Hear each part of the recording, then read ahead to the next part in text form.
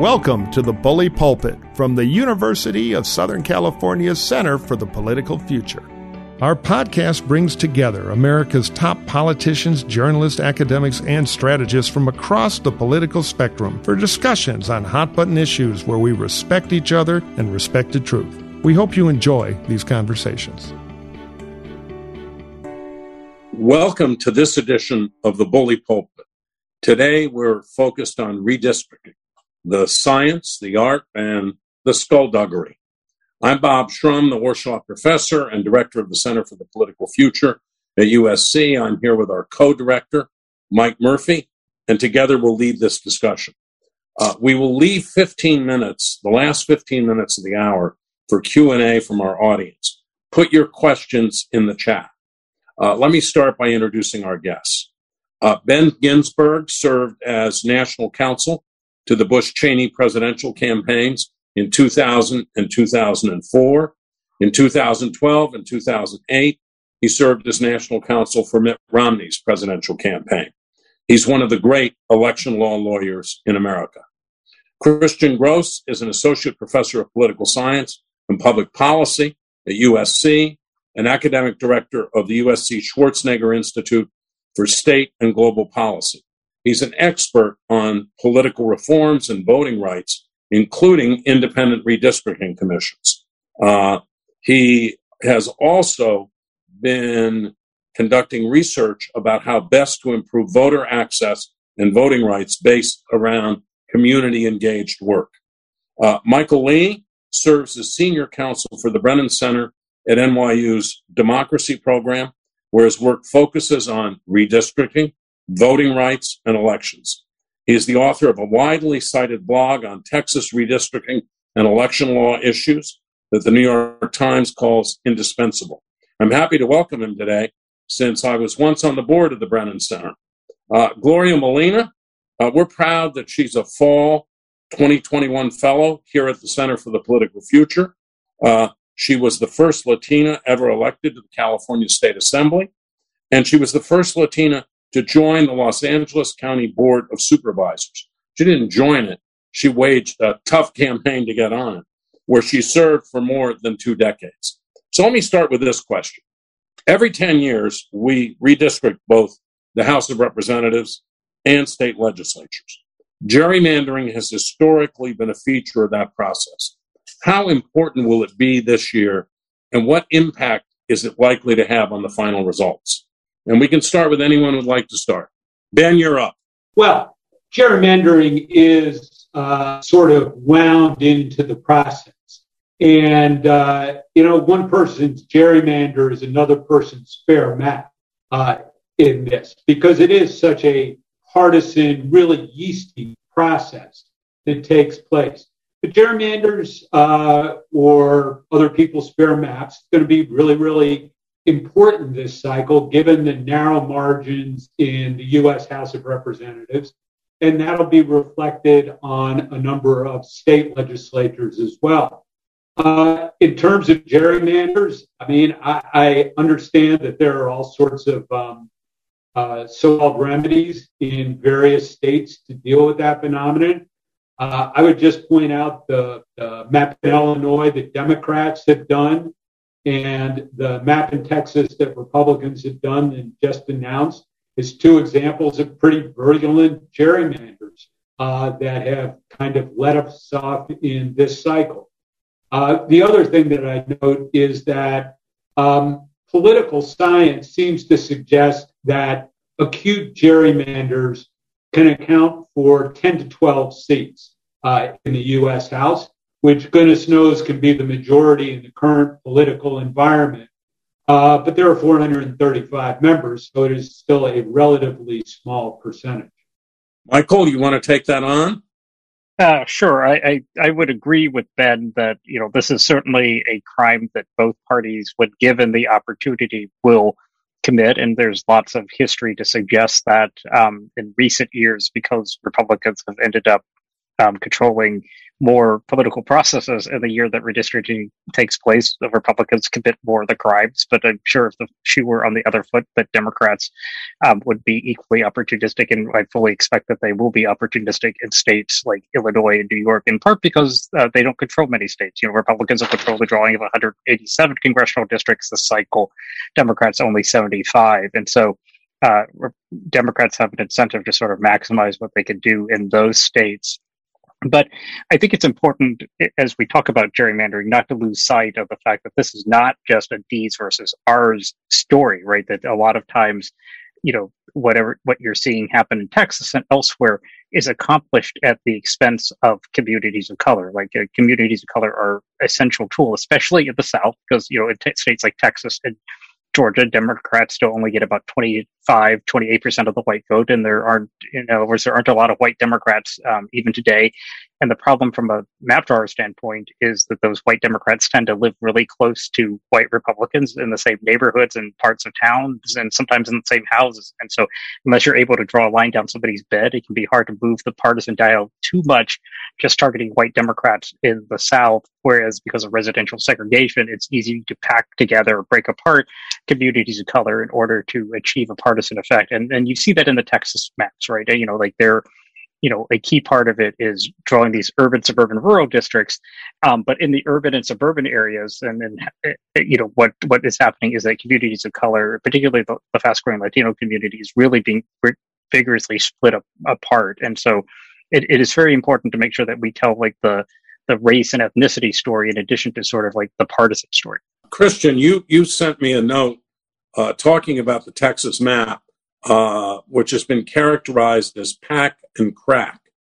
What does that mean, and what are the consequences? Yeah, I want to concur with Michael. I think that we focus a lot on partisan gerrymandering, but in this cycle, especially in the map that just came out in Texas, the voting rights of people of color are really kind of under fire. I think this is a racial gerrymander potentially in Texas as much as a partisan gerrymander.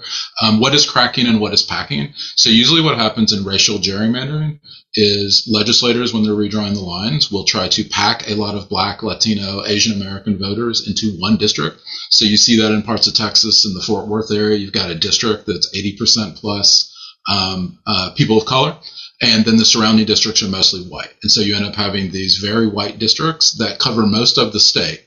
A majority of the proposed congressional districts in the state are white, even though a majority of the state of Texas is actually not white. And so the cracking is the spreading out of minority voters in the rest of the districts, and the packing is putting people of color into one district. And so I think that's definitely happening in Texas in the proposal that came out yesterday. Gloria, you want to weigh in on this? Then I'm going to turn this over to Mike. I know this is all about power and the reality and who controls the power, and it's very, very partisan.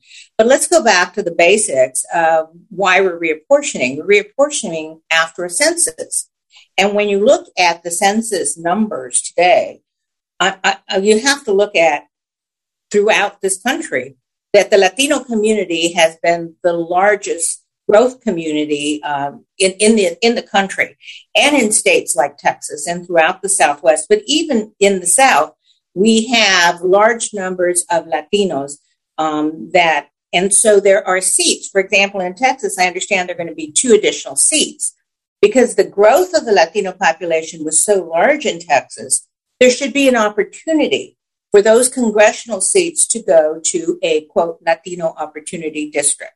In California, we're losing a congressional seat by virtue of our numbers. But again, hopefully, if we're doing reapportionment fairly and equitably, we should not lose it in the Latino community because the highest growth was in the Latino community. Now, again, I understand how it all works, and I was a part of the legislature and know how reapportionment works throughout the decades. But hopefully we're going to get into a process of better respecting, and we don't have the Voting Rights Act on our side anymore for the most part, even though they're supposed to follow basic rules and basic laws. I think many of these are going to go into the courts as they have in the past, and hopefully it's going to be judges. They're going to have to make determinations as to whether, in fact, these states are following the basic rules of reapportionment down the line. But I think it's really important to take into consideration not just the partisan aspect, but dealing with the population of growth in many, many of these states if you're going to have an equitable and fair process. Again, I know maybe a little Pollyanna of me, but again, in the process, and for us as Latinos, we're getting ourselves ready to go and do battle in many of the southern states, and certainly here in California throughout.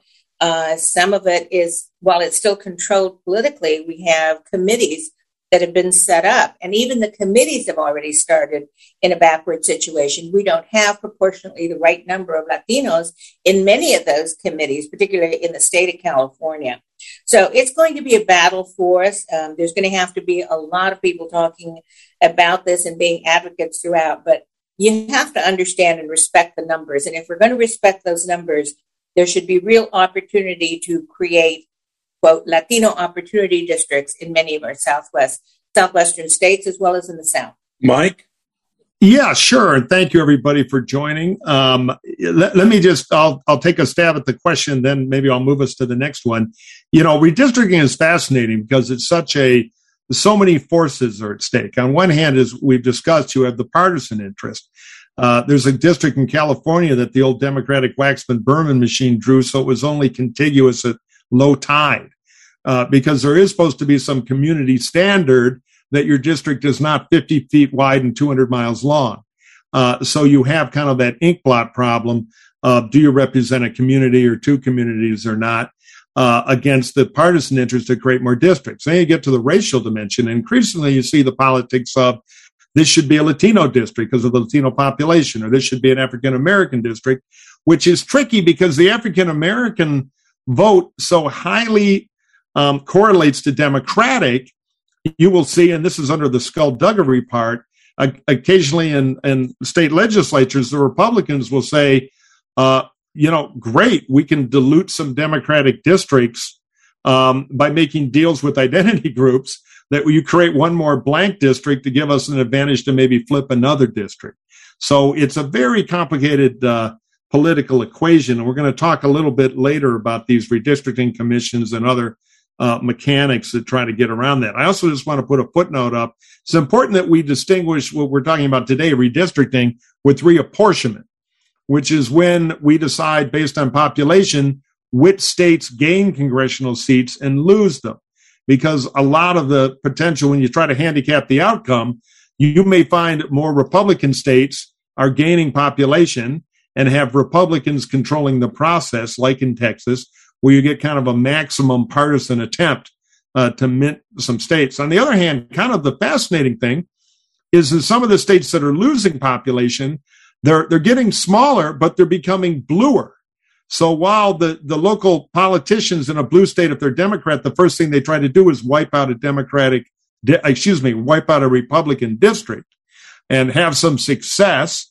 Keep an eye on Adam Kinzinger, a courageous Republican from Illinois, who is probably going to be punished for that by partisan redistricting. They'll probably wipe them out. But the blue states are becoming bluer, which gives them more opportunity for the remaining Republican seats to put them in more of a threat. So it's a hard thing to handicap, but to the question, I think most people think the Republicans are going to be advantaged by at least 2 seats in the midterm elections based on redistricting. But again, as Gloria says, the courts get involved when the lines get aggressive. So a question for the panel.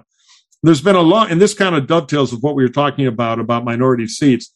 There's been a long time tendency to concentrate minority groups in specific districts so their votes don't affect the outcome in neighboring ones. Again, on the other hand, some minority groups will argue in favor of that because it gives them an advantage to win the primary and have a member from that constituency ultimately represent the district.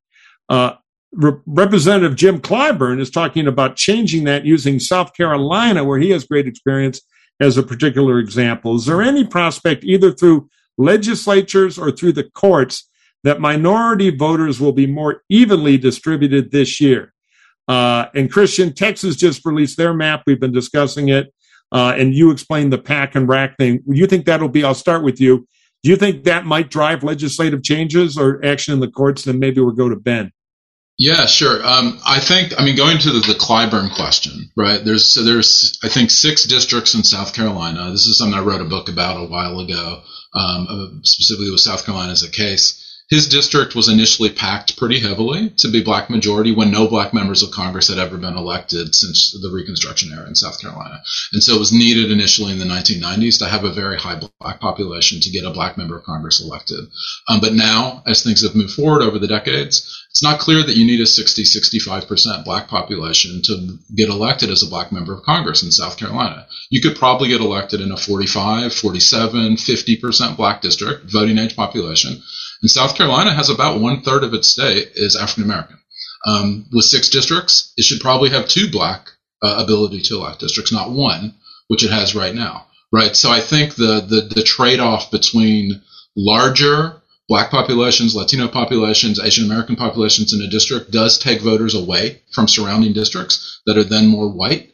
That could actually lead to an aggregate dilution to minority voting power. But if you go down too low, you end up with primarily white members of Congress getting elected or white state legislators, and then that would be in violation of voting rights, right? So the Voting Rights Section 5 was ruled unconstitutional by the Supreme Court about a decade ago, but there's still Section 2 of the Voting Rights Act, and that does cover all of this. You cannot dilute the power for minorities to have a right to access the ballot via redistricting. And so that means you can't pack and you can't crack. And so as we think about redistricting this decade and going forward, what's that number that's needed? I think if you look at Texas, they're packing way too much in some of those districts, and then they're also cracking in some districts. And then in places like South Carolina, it might be time to think about, what is the right level of voting power for African Americans. And the reason this is important is that when the Voting Rights Act was passed initially, everyone had the right to vote suddenly in South Carolina. And then what happened? The districts were redrawn so that white voters were in the majority in every single district, right? So the reason that we think about Section 2 of the Voting Rights Act is because of the redistricting has been used to dilute the power of voters of color. And then it leads to lots and lots of litigation. So I think there will probably be a lot of litigation in this cycle. Ben, do you want to pick up there on kind of forecasting what the legal action might be over the next few years on this? I think whether there's any prospect of change through laws will depend very much on a state-by-state basis. Right? It's really hard to come up with a monolithic answer for what's going to happen to minority communities, especially in light of the recent Supreme Court rulings, in which I think it is less likely that federal courts will intervene. So I suspect Democrats trying to help themselves will go, when possible in the state, to the state courts and look at the Pennsylvania example from the past decade. Ben, explain that Pennsylvania example, because I think it's really intriguing what happened there. The Pennsylvania legislature came up with a map that was a very successful Republican gerrymander, and I can't remember what the split of the delegation was, but in what essentially is a 50-50 state, Republicans had at least 2/3 of the congressional delegation. I can't remember if there were efforts to take that map to federal court, but the Democrats did take it to state court. And it went up to the Pennsylvania Supreme Court, which, not like all state Supreme Courts, is elected. So the justices there had all run for office themselves. It was a 5-2 Democratic majority on the Pennsylvania Supreme Court. And lo and behold, their remedy was a map that was much more favorable to the Democrats and more or less in line with the overall makeup of the state. But I think it will serve as an example for this cycle in aggrieved parties going to state courts where they can, as opposed to federal courts. It's also, to answer your question, a little bit of history is helpful. The most successful comprehensive gerrymander was what Democrats managed to do in the 1950s, 60s, 70s, and 80s. 40 straight years of Democratic control in Congress. And by God, that was a strong political gerrymander. What broke up the gerrymander was the passage of the Voting Rights Act, a bipartisan bill driven by Democrats. But that essentially changed the dynamic of redistricting. And I always think the food fight analogy is the best way to explain it. So before the Voting Rights Act, basically the Democrats drew pizza pie slices. So there would be an urban core that was generally racial minorities, and that urban core would be sliced to go out to elect basically white Democrat liberals in the suburbs. And what the Voting Rights Act said was that you had to keep minority communities intact, that you couldn't dilute them, so that districting became much more donuts as opposed to pizza pie slices, so that there were concentric circles. And that actually benefited the groups who were historically numerical minorities. And that was African Americans, that was Latinos, and that was Republicans. And so there was a common cause in the 1990s redistricting, believe it or not, between Republicans and racial minority groups. It succeeded in doubling the number of African American and Latino representatives in Congress. Now, what Jim Clyburn and others have found over the last, since the 90s, is that some of those racial minority districts do not need 65% minority population to win. And so what the question recognizes is that kind of political evolution, that if you keep racial minority groups too concentrated in districts, then that takes away from Democratic majorities. So that essentially is what you're seeing playing out with the populations in districts.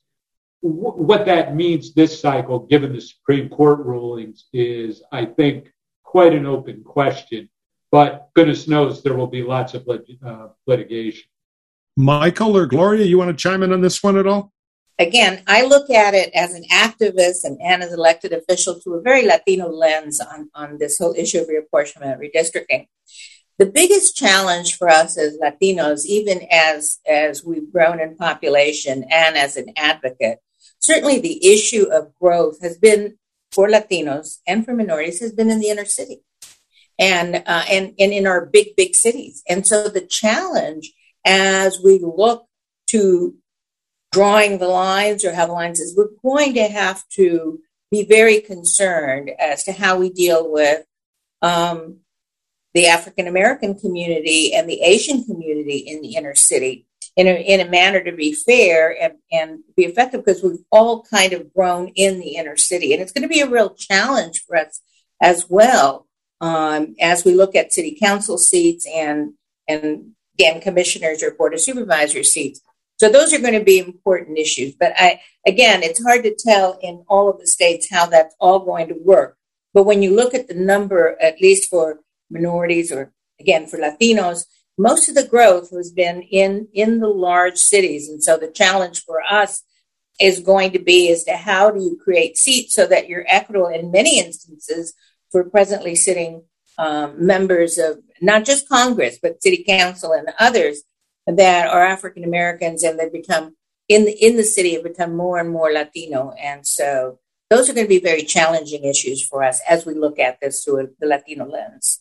I think the issue, Mike, that you raised about these historically majority Black districts and others is an important one and an interesting one. But, in many places of the country, I also think that it's in some ways becoming an issue that is increasingly moot. And that is because, like the Voting Rights Act was designed for like a really starkly segregated world that was black and white. I mean, literally black and white, right? That wasn't multiracial in the way that we are today.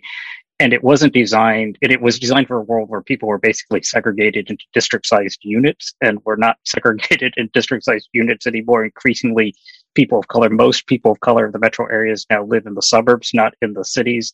And in the suburbs, there's a lot of natural competition that sort of arises, like in Fort Bend County outside of Houston, right? It's one of the most diverse suburban counties in the country. You go there and there's like Cajun restaurants that serve tamales during Christmas time and have pho on the menu, right? And so, it is a very diverse area. And if you just sort of drew natural districts that kept communities together, there would be a lot of multiracial coalitions coming together, because you have to have a multiracial coalition to elect. But the challenge is in those areas, and minority power. That's kind of the future in a lot of ways of minority power outside of the urban cores. And how to protect that minority power is going to be hard, because the Voting Rights Act doesn't as well apply that, right? I mean, it's more ambiguous. It's a little bit harder to draw like districts that comply with all of the requirements of law. And that's really where you're seeing a lot of these districts potentially dismantled. Places like the suburbs, like Gwinnett County, Georgia was 90% white in 1990. It's 35% white today. Fort Bend County, which I just mentioned, was 90% white in 1990. It's 30% white today, right? Like Sugar Land, Texas, where Tom DeLay is from, is 40% Asian, right? And so figuring out how to have a legal framework that protects the voices of communities of color in these increasingly diverse suburbs, I think, is going to be the challenge. And it's not going to be through trying to draw even 50% black districts or 50% Asian districts. It's going to be figuring out how to protect multiracial districts. Can we talk a little bit about independent redistricting commissions? We have one here in California. And in a lot of states, they have the decision-making power. In other states, it's a joint function of the commissions in the state legislatures. Are these independent commissions really independent? Do they result in fair apportionment, or is the result a mixed bag, depending on what state you're talking about? Who wants to I'll say mixed bag, but somebody can argue with me. Iowa is great. They're the gold standard. But they don't have some of these issues that more diverse states do, as far as counterbalancing it. But who thinks it's fantastic? And I think it depends on how you define a commission, right? I mean, there are. What's the worst? New Jersey, New Jersey, like New Jersey, yeah, New Jersey in everything, but yeah. New Jersey is up there, but Ohio. It's first cycle. You can't condemn it quite yet. So there are bipartisan commissions, right, that really are still closely tied to the political process, where people have a lot of, sometimes they're legislators themselves or directly appointed by people. You appoint your brother-in-law, your chief of staff, right? And then there are the more independent commissions like California, where you have to write 5 essays if you want to be on the California Commission. You have to go interview before 3 auditors, right? It's a 90-minute interview. It's all, and lawmakers aren't as directly involved in selecting people. And the data, I think, is still limited. Like California, its commission has drawn one set of maps, so that's a data point, not a trend, right? Arizona's commission has been in operation slightly longer, and I think the first round everybody was happy. The second round there was a little bit more dissent. But what we've seen in these states is that they don't draw wildly gerrymandered maps, right? I mean, they don't. You could quibble around whether they're perfect or not, but they don't draw They don't draw like a 13-5 map in Pennsylvania or a 10-3 map in North Carolina, right? And things like that. There's a much greater emphasis on trying to get it right. And so I do think like there's evidence that works. And when you look at like some of the, the shenanigans that go on, both in terms of incumbent protection and also in terms of like grabbing a disproportionate number of seats elsewhere, I do think that there can be a fairer process. That said, redistricting reform is not one size fits all. You can do simply breaking up the one-party monopoly in some way, like having a supermajority requirement requiring a certain level of support from the minority party. That would by itself would go a long way into having fairer processes. This gerrymandering really occurs because we allow one party to control the whole process, and unfortunately, most states are under single-party control now. Christian, you were, or Governor Schwarzenegger was the person who gave us this independent redistricting commission, put it on the ballot, and it passed. Do you think it works here? Yeah, I think it works really well in California, and there's a couple different reasons, right? So I want to preface it with a commission does not remove politics from the process of redrawing lines. It just opens up the process to a lot more players than a handful of legislators in a state legislature, right? It's much harder to be able to dominate in a commission when there's so many different people, right? In California, you have to apply, as Michael talked about. You have to have balance across partisan. You have to have the equal number of Republicans and Democrats. You have to have diversity, racial, ethnic, and gender. There's periods for public comment. There's all sorts of process components that are built in that I think, regardless of even what the outcome is, gives people more approval of it. So I read a paper with a graduate student, Matthew Nelson, here at USC, where we did a survey of Californians, and we asked them, what do you think of the redistricting process?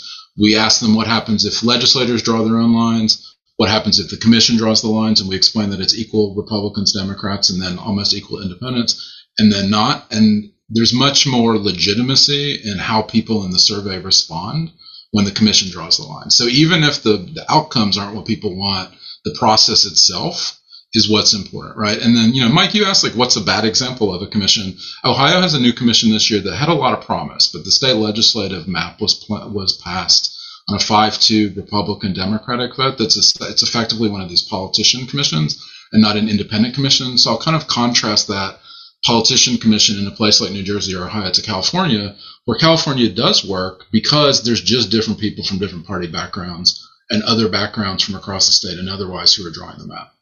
Gloria, you were in the assembly under the old system when basically I think Michael Berman, Howard Berman's brother, did the reapportionment, and it was designed primarily to protect incumbents. Which system do you like?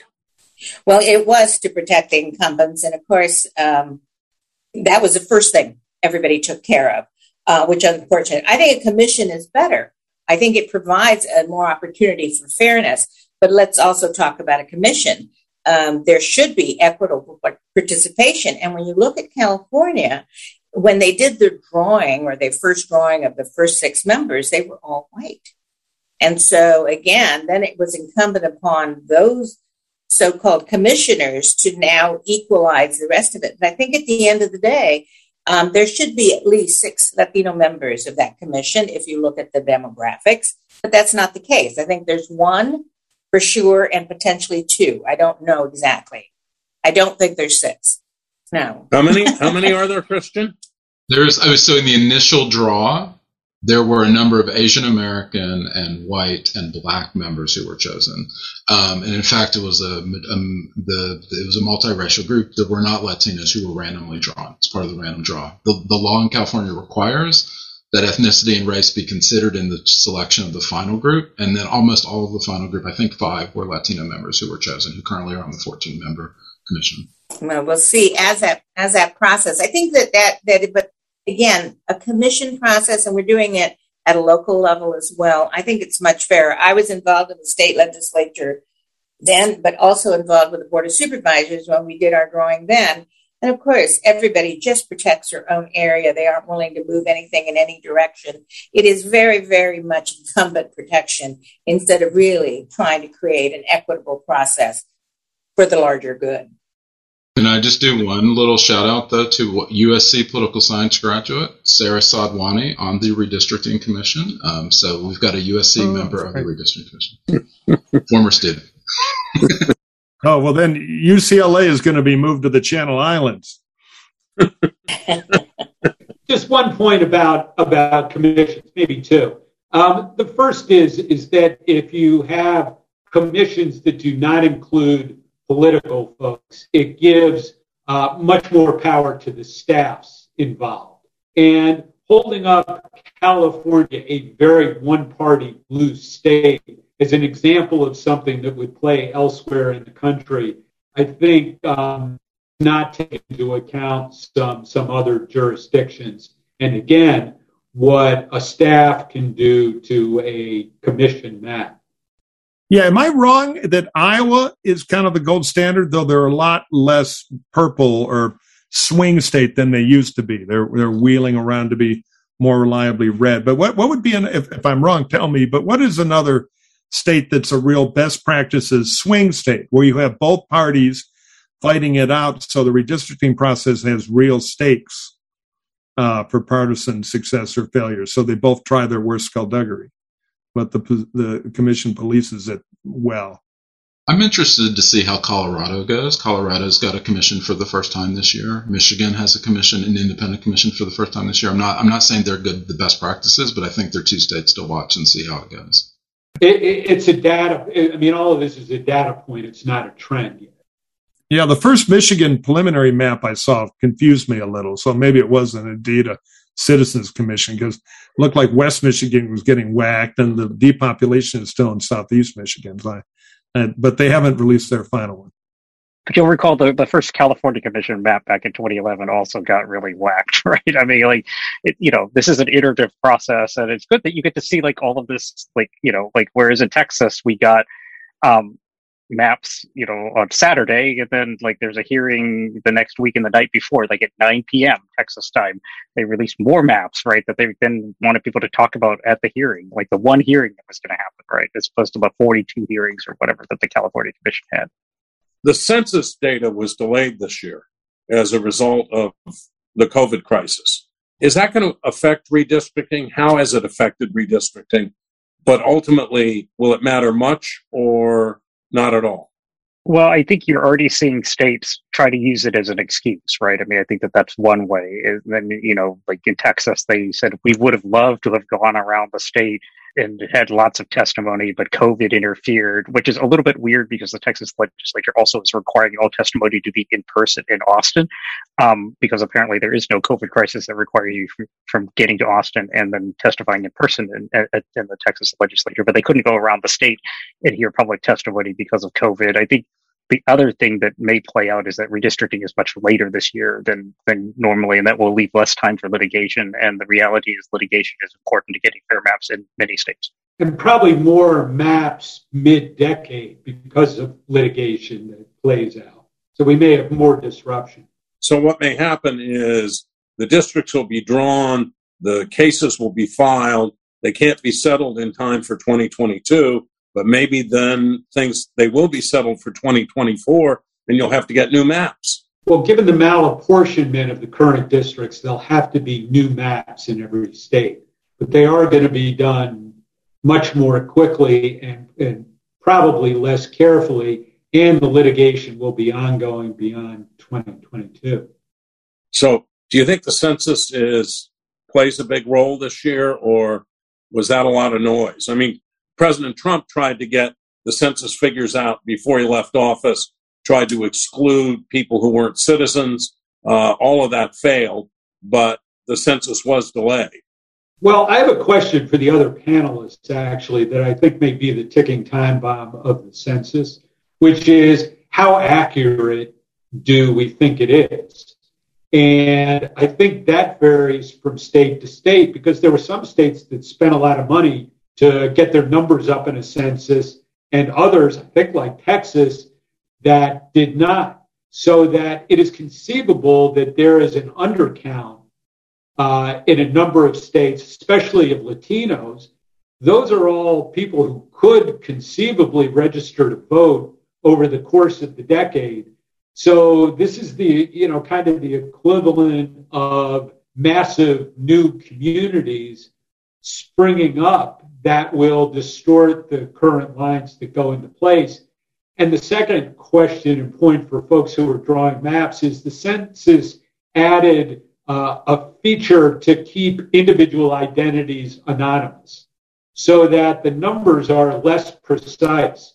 So for people trying to draw 374 Phil Burton districts, the information's not quite as pinpoint accurate.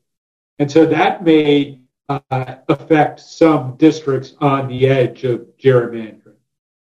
Anybody else have a take on this? The latter point, Ben, I think just differential privacy has been introduced by the census this year. This is redistricting, right? We've already gotten into redistricting. Now we're into differential privacy, right? This is really getting into the weeds of redistricting. But there's a new way of measuring people. From what I understand, the new measurement is less of a problem the higher aggregation levels you go. So at the congressional level, large populations, it's not going to make a huge difference, but maybe in very small districts, in states that don't have a lot of people within each district, the differential privacy in particular could be something, to think about or be concerned about. I'm always worried about counts, and, the census is never exactly right. There's lots of people who are undercounted, and that's just the best numbers that we have every decade, and I'm not sure about this year.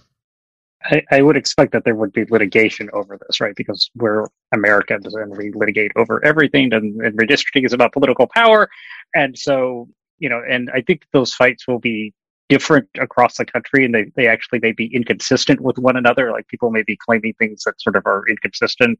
But I think many people have concerns, some legitimate, some, more, politically driven. But I think, I would expect, in addition to redistricting fights over the next few years, some fights over the census. Mike, you want to take this? We have a bunch of audience questions now. You want to? I'll throw it to them in a minute, but I just have one. As a practical politician, I have one quick question, because all politicians love redistricting politics, because it's mostly about how do you screw the other side out of a seat or two. I remember a member of Congress back in Michigan, and Governor Engler and I tried to figure out how to redistrict into Canada. And the Democrats are very, very good at it too. But does anybody in the real world care? Or is this just a squabbling thing? Because they're going to vote the blue team, or they're going to vote the red team, or they're a swing voter. And whether or not the line is 4 blocks over or not, as long as my blue governor did the right thing and wiped out one of those damn red Republicans, or vice versa in Texas. Does anybody vote on this? Anybody care about it? And then quickly, which is the easy part of the question, why should they? I certainly think the amount of redistricting reform that you saw last decade was a testament to the response to the maps that you saw pass that were wildly gerrymandered, like the 12-4 map in Ohio, 13-5 map in Pennsylvania. It really sort of did catalyze a lot of reform. And you talk to people in Michigan and Ohio who were involved in efforts to reform the process. People in Michigan will say that they went door to door and knocked on, in very mixed partisan neighborhoods, knocked on Democratic doors, knocked on Republican doors. Everyone was ready to sign when they said, we're taking power out of the hands of politicians. So, and the polling also shows that, like, 10 or 15 years ago, you talked about redistricting or gerrymandering, like, it didn't move the polls at all. Now it does. And so I do think, like, it is an issue that at least some voters, particularly in badly gerrymandered states, do respond to. And it's an issue that resonates. It's one of the most popular things in, like, things like the Freedom to Vote Act. When you talk about, like, what it does, like, people are like, automatic voter registration, yeah, and gerrymandering, they're like, woo, and so I do think, like, it is increasingly an issue of resonance to people.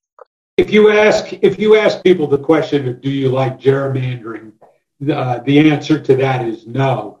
But I don't necessarily know of an election where a candidate has won or lost because of his or her actions on redistricting. So I don't think it comes down to a ballot box issue on individual campaigns.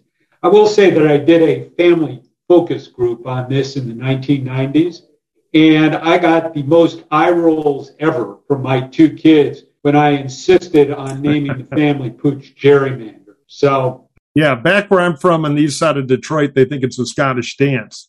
But as Michael says, my dad was one of them out there bothering people on their door trying to pass the reform. So maybe it's having an awakening. But if you can get a nonpartisan commission on a ballot in states where you can do initiatives, for example, I think it probably does get overwhelming support from people. I mean, Christian, how big was the vote in California on this issue?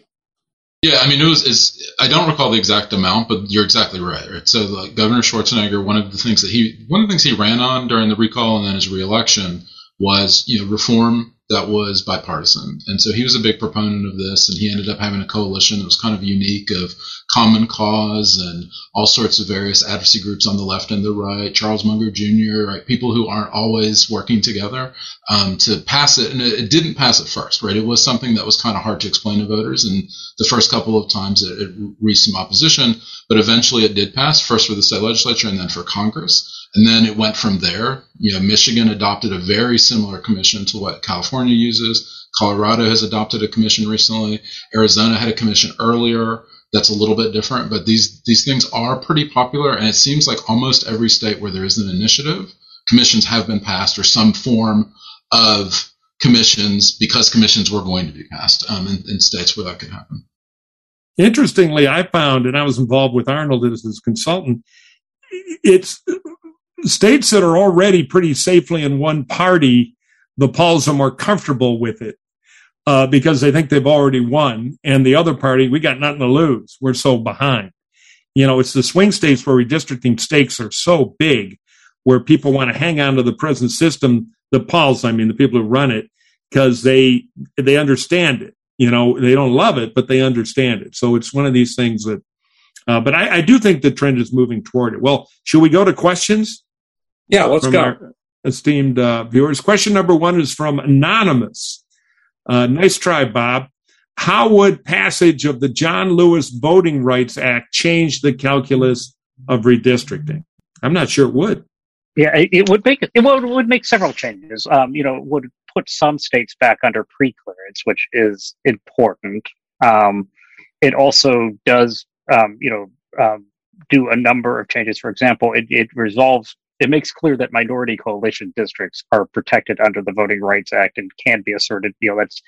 Most circuits already say that they can be. The Sixth Circuit disagrees, but that would be overruled. And so, there are key changes there. I would say the more important bill, perhaps, is the Freedom to Vote Act, which is in some ways a companion of the successor to the For the People Act. That would ban partisan gerrymandering in congressional redistricting by statute. It would strengthen protections for communities of color in redistricting, and it would significantly change how redistricting cases get litigated. Like gerrymandering cases could only be brought in Washington, D.C. The appeals wouldn't be directly to the Supreme Court. They would be to the Court of Appeals, the D.C. Circuit. So there are a number of changes in the process of redistricting. It'd be harder for courts to block, remedial maps and things like that, all of which sometimes happens today. So that's Joe Manchin's bill, by the way. But I don't see much prospect of it passing because you got to get 60 votes. You've got to overcome a filibuster. So unless there's a carve out on the filibuster for voting rights, I don't see how it passes. Well, everything is always impossible in Washington until they figure something out. You'll recall, like That's true. the ending of the filibuster on judges. Like people went to work that morning not knowing that it was going to happen, and then it got announced by the then majority leader that they were going to do that, and it was done, right? And so things can happen very fast. I'm not predicting that it will in this case, but they could. So we'll have to see. But there's still time for it to pass. We'll see whether they get it done or not.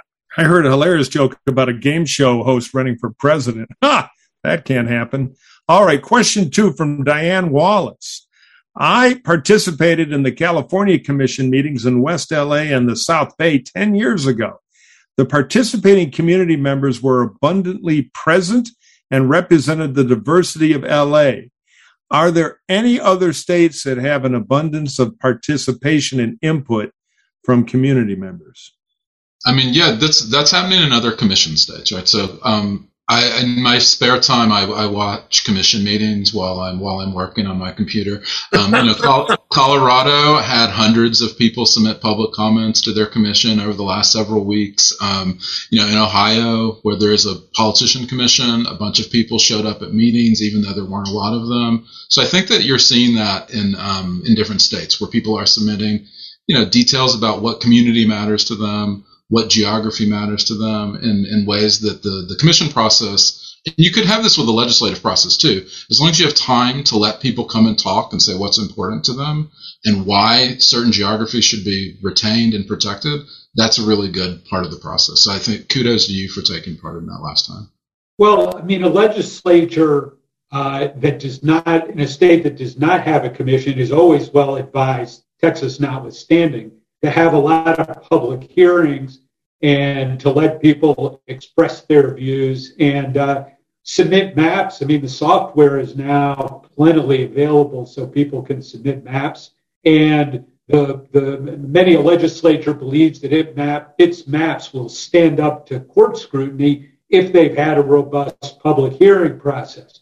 They're going to do what they ultimately want to do, but you certainly want to see the ideas that are. Okay, I'm delighted to say we have a Skullduggery question. Question number 3 from Area Cobian. Even with public commissions, does the persistence of, quote, shadow processes that run parallel to these commissions make the idea of a nonpartisan objective redistricting effort moot? I would say it makes it moot, but I do agree. Like whenever you have any system, right, that people will try to figure out a way to game it, right, to use like the rules that are in place or the process that is in place strategically, and when the Supreme Court required districts be evenly populated, for a while that helped end like a lot of like gerrymandering, right? Because like suddenly you couldn't have a district that had 500 people in another district that had 15,000 people, right? But over time, people have sort of figured out how to use those things strategically. There still are constraints, but I do think there's so much at stake in redistricting that there's a need for constant vigilance, as it were.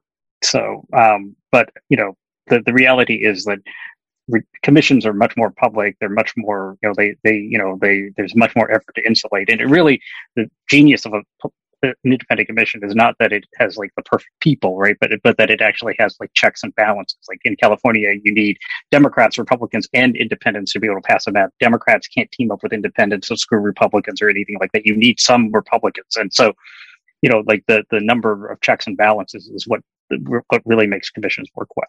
Gloria, in the old days, before we had the commission in California, was there much public input into these maps, or did they just come out of kind of incumbent protection system that actually worked in favor of Republicans?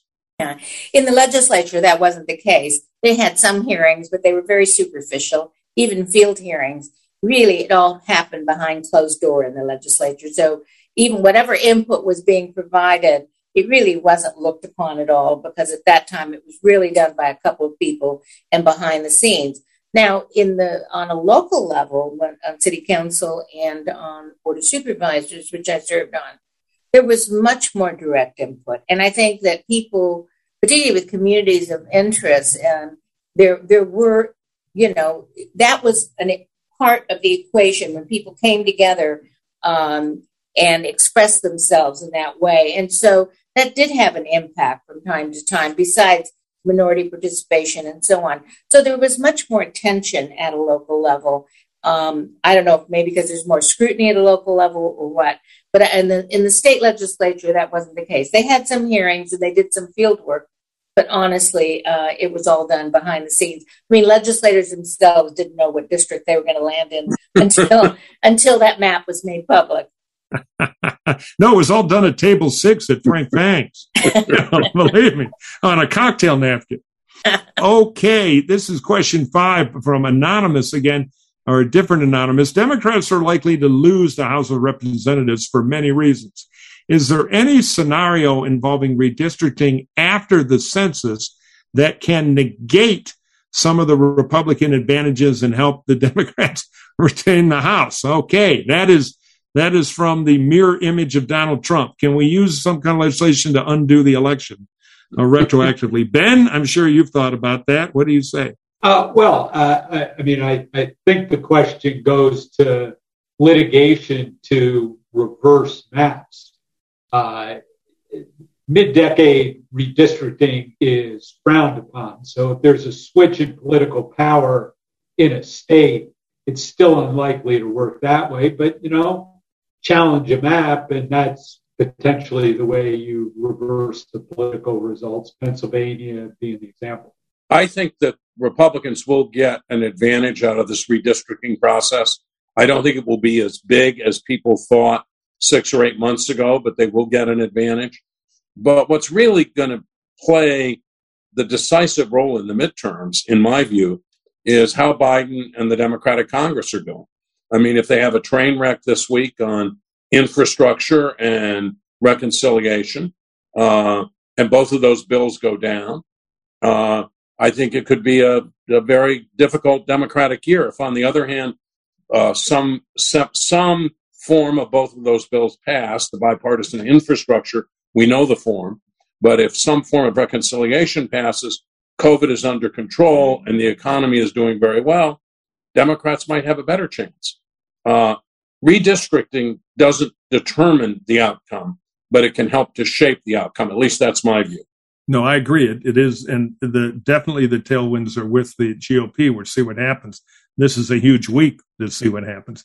So here's a question from Valerie Brandt Wilson, which is a good one. Section 2 of the Voter Rights Act of 1965 says that minorities should have representatives that look like them. If I understood one of the presenters, it would be better not to try to stack the black vote for that purpose. We have never had a black representative in this congressional district on the Space Coast in Florida. How can we get a representative who comes from the minority community since our state legislature is GOP controlled? Which gets to the thing, if you're a political entrepreneur and you're of color, you may like stacking because it will give you an advantage in your district to beat the other 5 white candidates in the primary.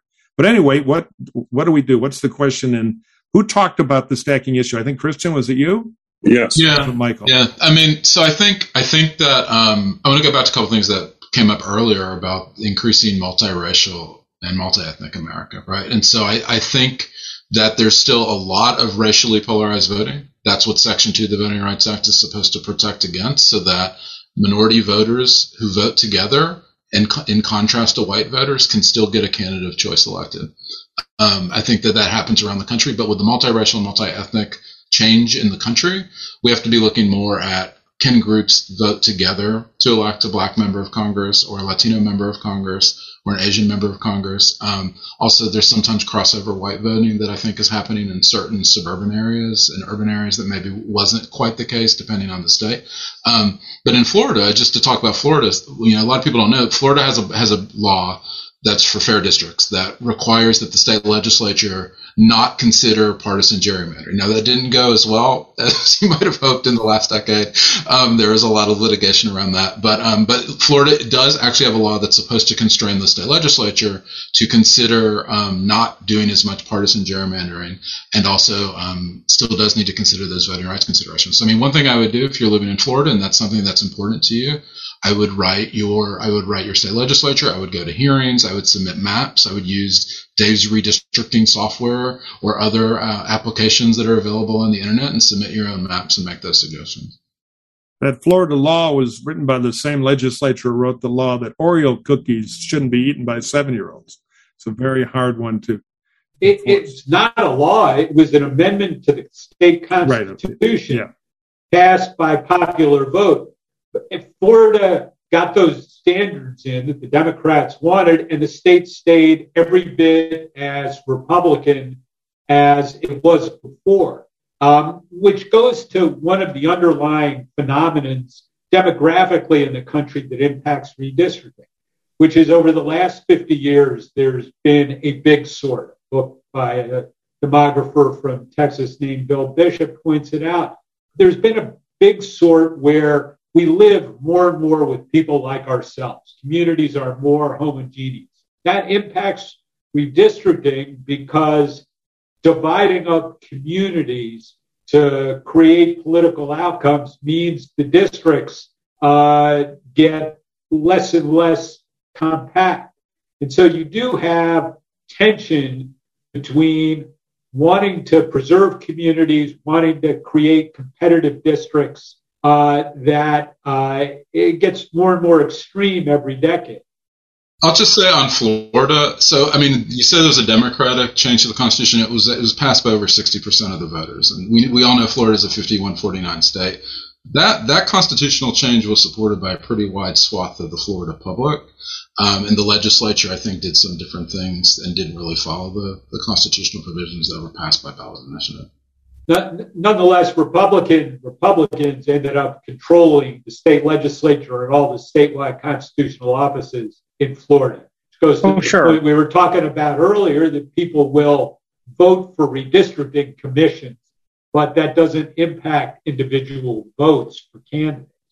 There is one statewide office in Florida that is controlled by a Democrat. That's Nikki Fried, the agriculture commissioner, who's now running for governor against Charlie Crist. Yeah, correct. 1 out of 6, right. And just a coda on that, like the maps were struck down in litigation last decade and partially redrawn, right? In other words, like, yes, the Florida is a Republican leading state. It's not surprising that it produces a Republican legislature at all. I mean, you would expect that. But it isn't Republican to the extent that the maps were drawn, just like, Ohio. Like Ohio is a Republican leading state, but the maps that were passed a few weeks ago create a Republican supermajority of the legislature, and as Republican as Ohio is, it's not a supermajority Republican state. And that's really what the some of the fights are about.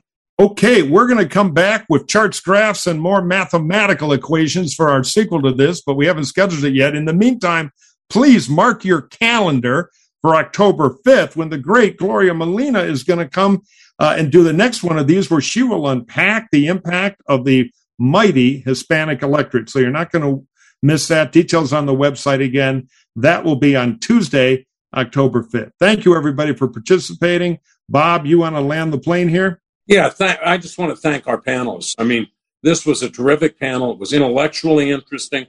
It was provocative. It was civil, even though I think we have some areas of disagreement.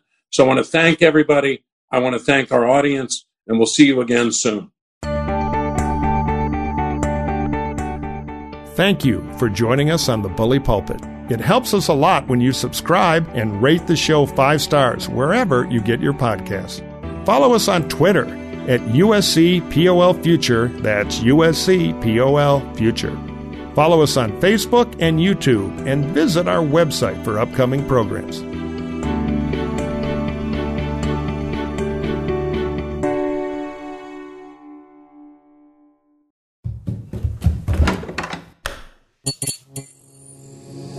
This podcast is part of the Democracy Group,